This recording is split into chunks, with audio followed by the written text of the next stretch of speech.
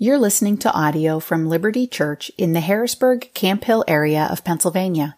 For more information, please visit www.libertyharrisburg.org. That's liberty with an I, harrisburg.org. Good morning.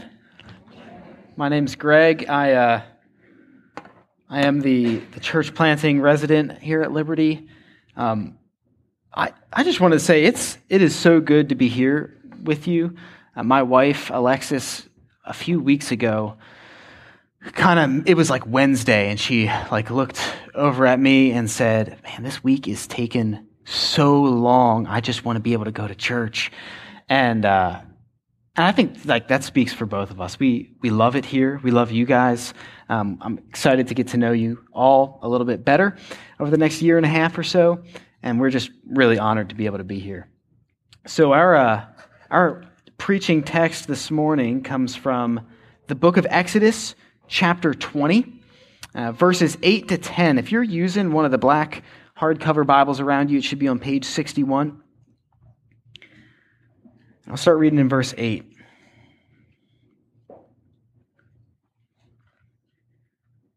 Remember the Sabbath day to keep it holy. 6 days you shall labor and do all your work, but the seventh day is a Sabbath to the Lord your God. On it you shall not do any work, you or your son or your daughter, your male servant or your female servant, or your livestock, or the sojourner who is within your gates. For in 6 days the Lord made heaven and earth, the sea and all that is in them, and rested on the seventh day. Therefore, the Lord blessed the Sabbath day and made it holy. This is the word of the Lord. Will you pray with me? Father, you are awesome and mighty, infinitely above our abilities to comprehend. If you had not revealed yourself to us, we would not be able to know you. So we thank you that you are not a God who has remained silent, but actually a God who has stooped down to our level, gotten on a knee and delights in speaking to insignificant humans like us. Thank you for your good law. This morning, as we meditate on your fourth commandment, I pray that you would give us ears to hear. Help us rejoice in your Son, Jesus Christ, the Lord of the Sabbath. It's in his name and for his sake we pray. Amen. So if I were to ask you, what is the greatest threat to Christianity in our culture today, what do you think you'd say? You don't have to shout it out, it's rhetorical. What is the greatest threat to Christianity in our world today? Is it liberal theology? Is it the rampant deconstruction we're seeing? Is it the prosperity gospel, Christian nationalism, celebrity pastors? I don't think many of us would answer the greatest threat to Christianity today is our busyness or our hurry. And yet, while I'm not sure it's at the very top of the list, it deserves to be talked about a lot more than it is. On a personal level, for you and me sitting here today, I believe that probably the greatest threat, or one of them, to your personal spirituality is your busyness, your hurry, your restlessness. Corrie ten Boom once brilliantly remarked, if the devil can't make you bad, he'll make you busy. And yet, we are all so busy. All of us. Retirees are busy, college students are busy, people in the workforce are busy, children are busy, everyone is busy. How often do we ask someone, how are you doing? And they respond, man, I'm good, just busy. I do all the time. We're busy. One would think that our rapid technological advancements of the recent decades would allow more people more ability to be more efficient and therefore allow more leisure time, but actually the opposite has happened. We are more efficient, but then we just end up working more. I read this week that before the light bulb, the invention of the light bulb, so 1878, the average person slept, on average, over 10 hours a night. That's wild. 10 hours. The smartphone with its access to social media, constant connectivity, instant gratification, disciples our minds to love immediacy and detest waiting. Our world is designed for speed and efficiency, from the fast food restaurants we eat at to the highways we drive on to get there. Gone are the days of 45-minute symphonies, and here to stay are the days of 3-minute sound bites that we call songs. And don't get me wrong, I love our technology. I don't want to go back to a time without phones, cars, light bulbs, or Justin Bieber songs. They're ridiculously catchy. And yet, there is a spiritually dark side to all of these things. The restless busyness that these things invite into our hearts. Our American culture can seem to incessantly shout at us, be more, buy more, work more, make more, do more. If you have free time, man, you can work more hours. If you still have free time, you should probably get a side hustle. In our culture, busyness is glorified. It's become a status symbol. The grind never stops. And do we ever collectively slow down? No, that would be un-American. It's not a surprise that psychologists are now using the term hurry sickness to describe a behavior pattern marked by an anxious urgency to make the most of every moment. Anxiety diagnoses are up. Attention spans are down. Burnout in the workplace has skyrocketed. I'm not trying to come across as alarmist or dystopian or despairing. I'm just trying to say our culture as a whole is anxious, stressed out, and in a perpetual state of hurry. You know how this feels. You do. You know how it feels, that weight that hurry places on your soul. You know how it feels in your spirit. You know how it feels to be on the go so much that you kind of start to feel distant from God. Or maybe even on the go so much that you start to feel distant from yourself in a weird kind of way. That undercurrent notion that we're always playing catch up, that there's never enough time in the day. And when we're hurried, we're human beings. So we get hurried and we become emotionally fragile, prone to get defensive, prone to snap, prone to lash out in anger. The smallest thing when you're in a rush can become a trigger to set you off. And I don't know many of you very well yet, but I would guess that some of the nastiest things you've ever said to your spouse or your kids have been when you're in a hurry. So what's the remedy to this pervasive sense of busyness? What's the solution?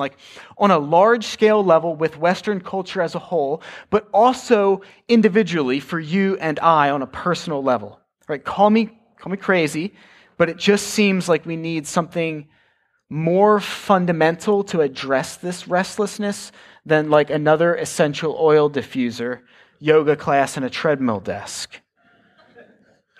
What we're going to see this morning is that what God is going to say is that the rhythm of your calendar tells you something about the shape of your soul.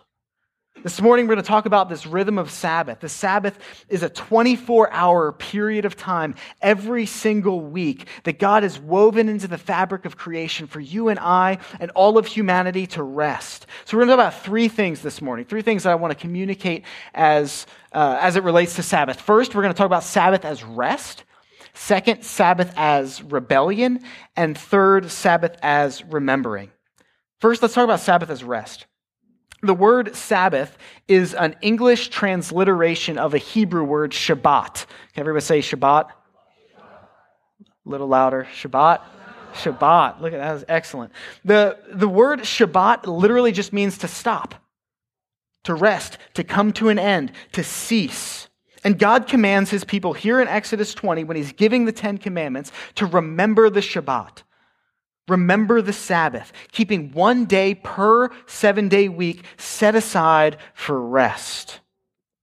Now, I was kind of thinking this week, bit of a weird thing to command, right? If you're going to give people a set of 10 laws, 10 rules of life to follow, it makes sense that like, hey, don't kill each other makes the list. Don't steal things makes the list. But why every week you need to rest for 24 hours? Why that? Why does God command it? Well, look at verse 11 with me. It says, for, or another way of translating that for would be because, right? This is the reason you ought to celebrate the Sabbath. For in 6 days the Lord made heaven and earth, the sea and all that is in them, and rested on the seventh day. This is the reason. Therefore, the Lord blessed the Sabbath day and made it holy. So God draws the reason for celebrating the Sabbath all the way back to creation. Creation, the day when God created the sky and the land. God rests from his work on the seventh day and then invites humanity to join him. We practice Sabbath chiefly to imitate God. In other words, more basic than being a part of the Ten Commandments. Sabbath is actually a part of being human. It's woven into the fabric of time itself. It's contained within the law. It's contained within the Ten Commandments, but it pre-exists the law. To observe Sabbath is to obey the law, yes, but it's also to be fully human, right? The Sabbath isn't an Old Testament thing or an Israelite thing. It's a human thing given by God to humanity for humanity, which means, and there are exceptions to this, I'm speaking generally, but if you're too busy to keep the Sabbath, simply you're too busy to be a human being in the way that God wants you to be. Saying that I'm too busy to observe Sabbath is kind of like saying, doctor, my arm is too broken for the cast. Being too busy for the Sabbath is the thing that Sabbath was meant to cure. Sabbath is the solution to the problem. Sabbath isn't something that we do when we have enough free time built up. Sabbath is something we do to imitate our Creator and rest in the way that He wants us to rest. It's good for us to practice the Sabbath. It's rest. Now, sometimes I hear people talking about the Sabbath, and to be honest, it sounds just like incredibly boring, laborious, ridiculously difficult. Like, there's this like litany of things that we cannot do on the Sabbath, and then a short list of things that are somewhat permissible. But this kind of runs afoul, this idea of that Sabbath runs afoul of the biblical notion of a Sabbath. Right? The Sabbath, biblically, is neither an exactingly strict day of no fun at all, nor is it a day like just off, where you can do the stuff around the house that you've been meaning to do but haven't found the time. So Charles Jacob, a pastor and a biblical scholar, he points out that when the Levites are teaching the law to Israel after the exile, right? So Israel goes into exile and then comes back out of exile, and when they go out of exile, they have to relearn their Jewish identity. So the Levites, the priestly tribe, reteach through the law, and they're teaching about the Sabbath. And notably, they do teach that it's a serious day because God convicts of sin on that day. They also teach it's a time for rejoicing. They urge the people to make a feast of it, not to mourn, but to celebrate, to enjoy good food and drink. The Sabbath, biblically, is more of a feast than a fast, literally and metaphorically. The Sabbath is designed by God to be extravagant, lavish, abundant, to be fun, to be a celebration of God and His creation, to be like what your ideal day would be if you just sat down and wrote one up from scratch. Dan Allender, an expert in Christian therapy, he writes of the Sabbath saying this, quote, The Sabbath is an invitation to enter delight. The Sabbath, when experienced as God intended, is the best day of our lives. Without question or thought, it's the best day of the week. Sabbath is the holy time where we feast, play, dance, have sex with your spouse, sing, pray, laugh, tell stories, read, paint, walk, and watch creation in its fullness. Few people are willing to enter the Sabbath and sanctify it to make it holy, because a full day of delight and joy is more than most people can bear in a lifetime, let alone a week. For me, the Sabbath means like waking up late with my cell phone off. Like the only way you're going to reach me is if you are both a family member and dying. Making a big breakfast, like with eggs and hash browns and a superfluous, unnecessary amount of bacon. Going on a hike with my dog and my family. Playing my wife in tennis and just getting obliterated because she's way better than I am. Reading some nerdy book in a hammock. Then in the evening, putting our daughter to bed and sitting on the front porch with my wife, laughing, talking, getting to know each other better as we smoke a pipe and drink a glass of scotch. That's Sabbath. The question that we ought to ask ourselves when it comes to Sabbath is not, why should we keep it? The question is, why would anyone not want to? This is what God designed us for. Why in the world? Why would we venerate busyness as we suffer under its cruelty? You're not a machine.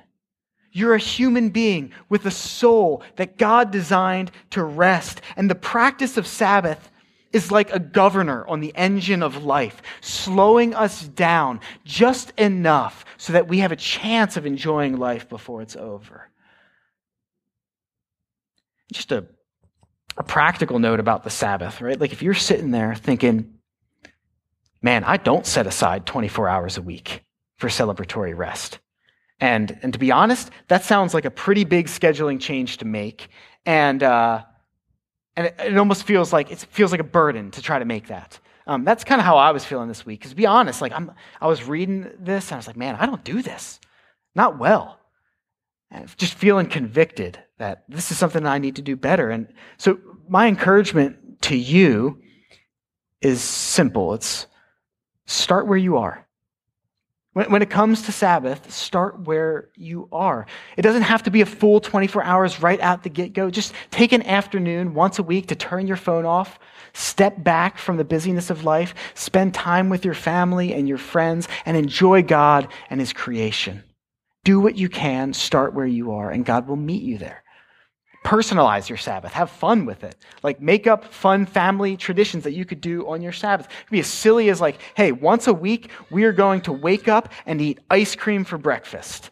And as we do, we're going to talk about how God is a lavish God who just showers us with blessings.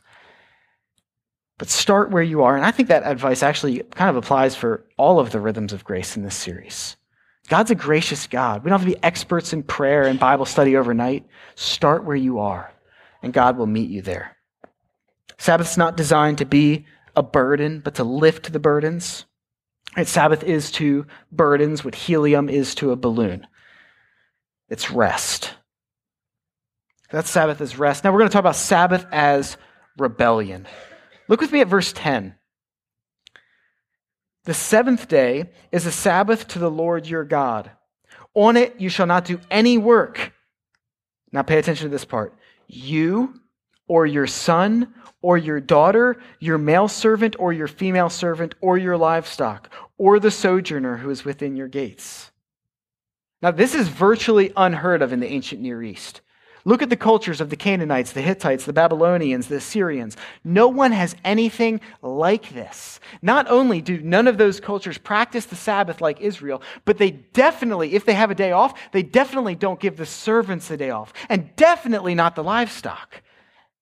This is crazy. This is ridiculously countercultural. And here is God, Yahweh, the God of the Old Testament, writing the Ten Commandments with his own finger, demanding that not only should everyone take a day off, but reiterating, making special mention of the fact that everyone means everyone. This is not a privilege reserved for the socially elite or the economically advantaged. This is a privilege for the Imago Dei, Right? This is social justice just way before it was cool. So while every civilization around Israel works endlessly, God wants to remind Israel that they're not like other nations. They're different. They're set apart. They're holy. In this sense, for Israel, practicing the Sabbath was an act of rebellion against the surrounding cultures. For us, Sabbath is as well. Sabbath is subversive. Do you want to fight the man? Practice Sabbath. Rebel against our culture's consumerism. Our world tells us that the good life is bound up with the product that they're selling. It's on the other end of that next purchase. And so we're constantly encouraged to be obsessed with novelty and improvements. Every commercial and advertisement is propaganda geared to believe that if we get their product, then we will be happy. Right? Buy this car, and people will finally respect you. Get this kitchen appliance, and meal prep will be so much easier. Spray this deodorant on your body, and women will flock to you like moths to a light bulb. They love our discontentment because it's easily monetized. But while endless fascination with novelty might be good for the economy, it's undoubtedly bad for our souls. And the practice of Sabbath is a way to reorient ourselves and realize that the capitalistic carrot dangling in front of our noses has been attached to a stick all along, and that the happiness that materialism promises us will never actually take root in our hearts for more than a few moments, and then it's on to the next novelty. Sabbath is one way to take a step back and say to our consumption-obsessed world, enough. Buying more stuff is not the way to the good life. It's a way to rebel and fight back against the workaholism rampant in our culture. Right? Western culture implicitly tells us that the most valuable trait about us is our ability to be efficient in production. Right? If we're efficient, then we mean something. And so we long for busyness because we can attach our identities to it. And this doesn't apply equally to everyone, but if you are like young-ish and at all upwardly mobile, you know what I'm talking about. The incessant demand for productivity, achievement, progress, efficiency, maximization, at the end of the day, leave us feeling exhausted, in a hurry, and a little bit jittery from all the caffeine. The rhythm of Sabbath is a way to rebel against the tyranny of the urgent and take 24 hours to slow down, stop working, and begin disentangling our identities from our jobs. Here's the thing about this.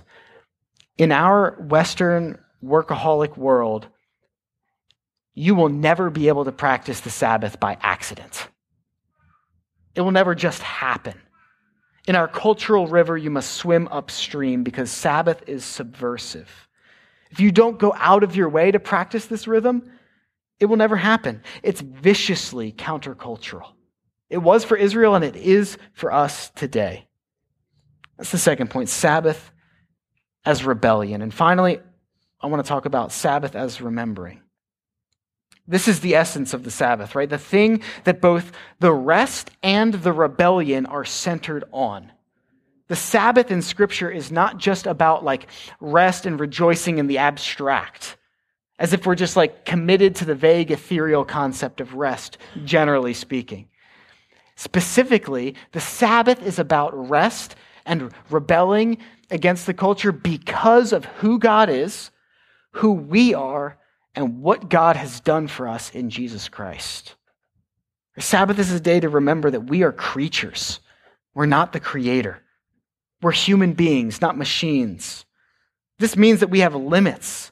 I can't know everything. I can't be everywhere. My mind gets exhausted. My body does too.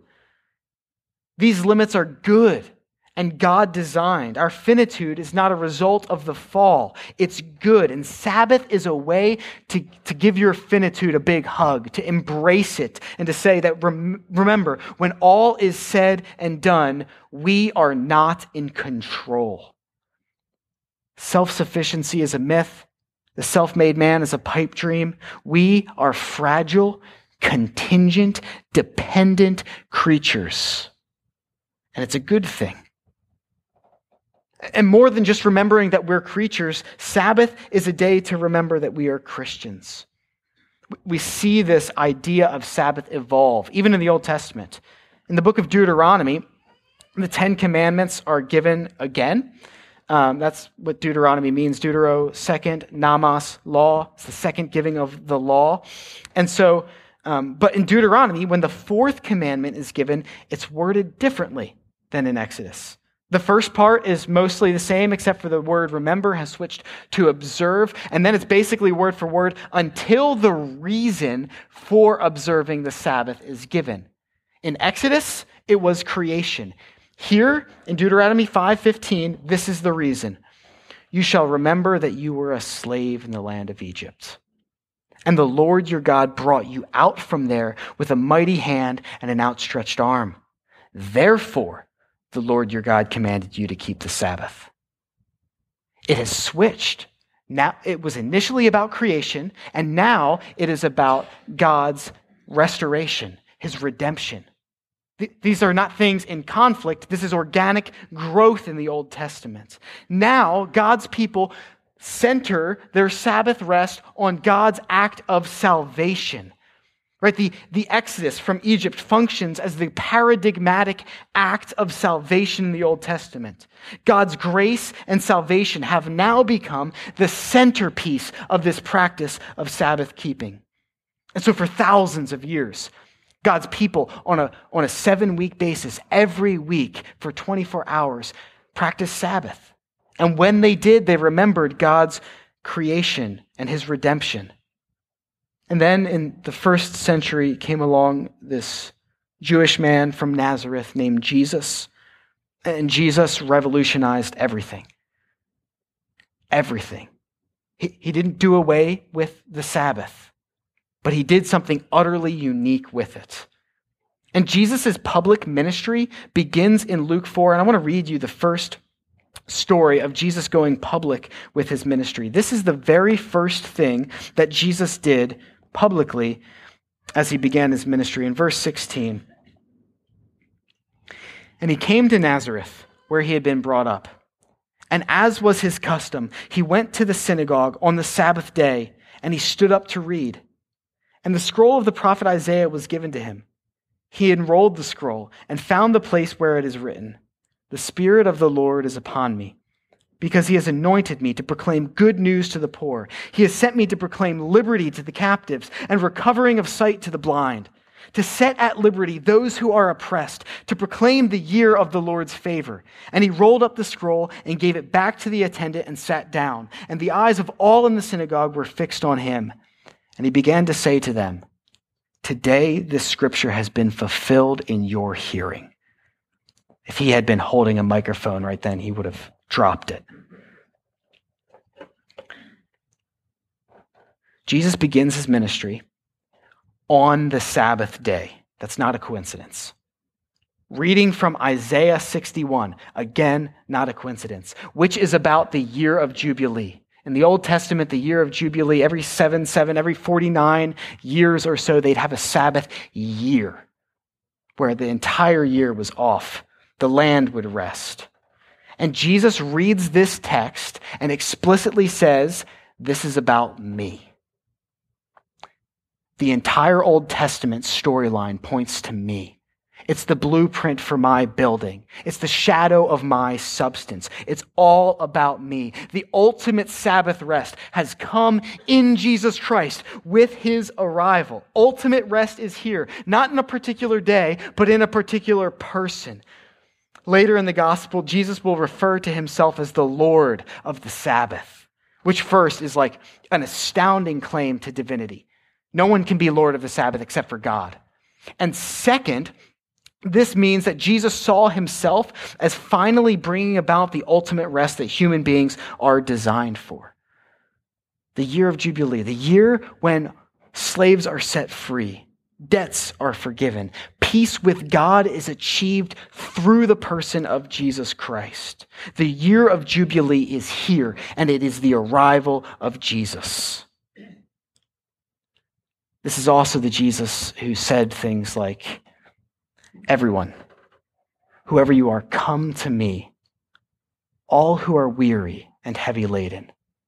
I will give you rest. Take my yoke upon you and learn from me, for I am gentle and lowly in heart, and you will find rest for your souls."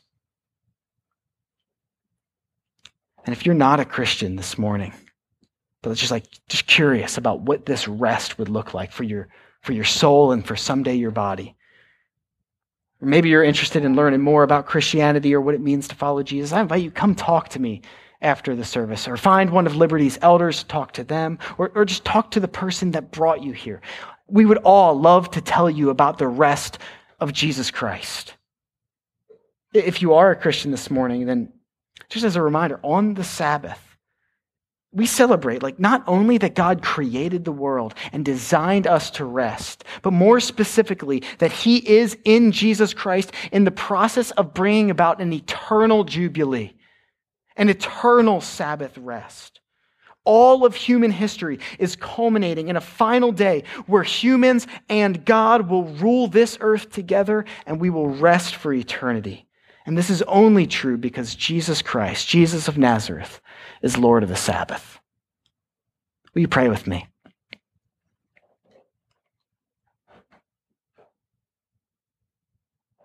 Father, you are an infinitely great God. It's mind-blowing to me to even be here and think that you created everything that we see. Every atom, every subatomic particle in every atom. You are infinitely complex, and yet you draw near to creatures like us. Help us remember what you've done in your Son, Jesus Christ. Help us look forward to the day when he will return with his angels and he will usher in a peace on this earth unlike anything we've ever encountered before. It's in his name we pray. Amen. Thank you for listening to audio from Liberty Church. To learn more about our church or to listen to previous recordings, visit www.libertyharrisburg.org.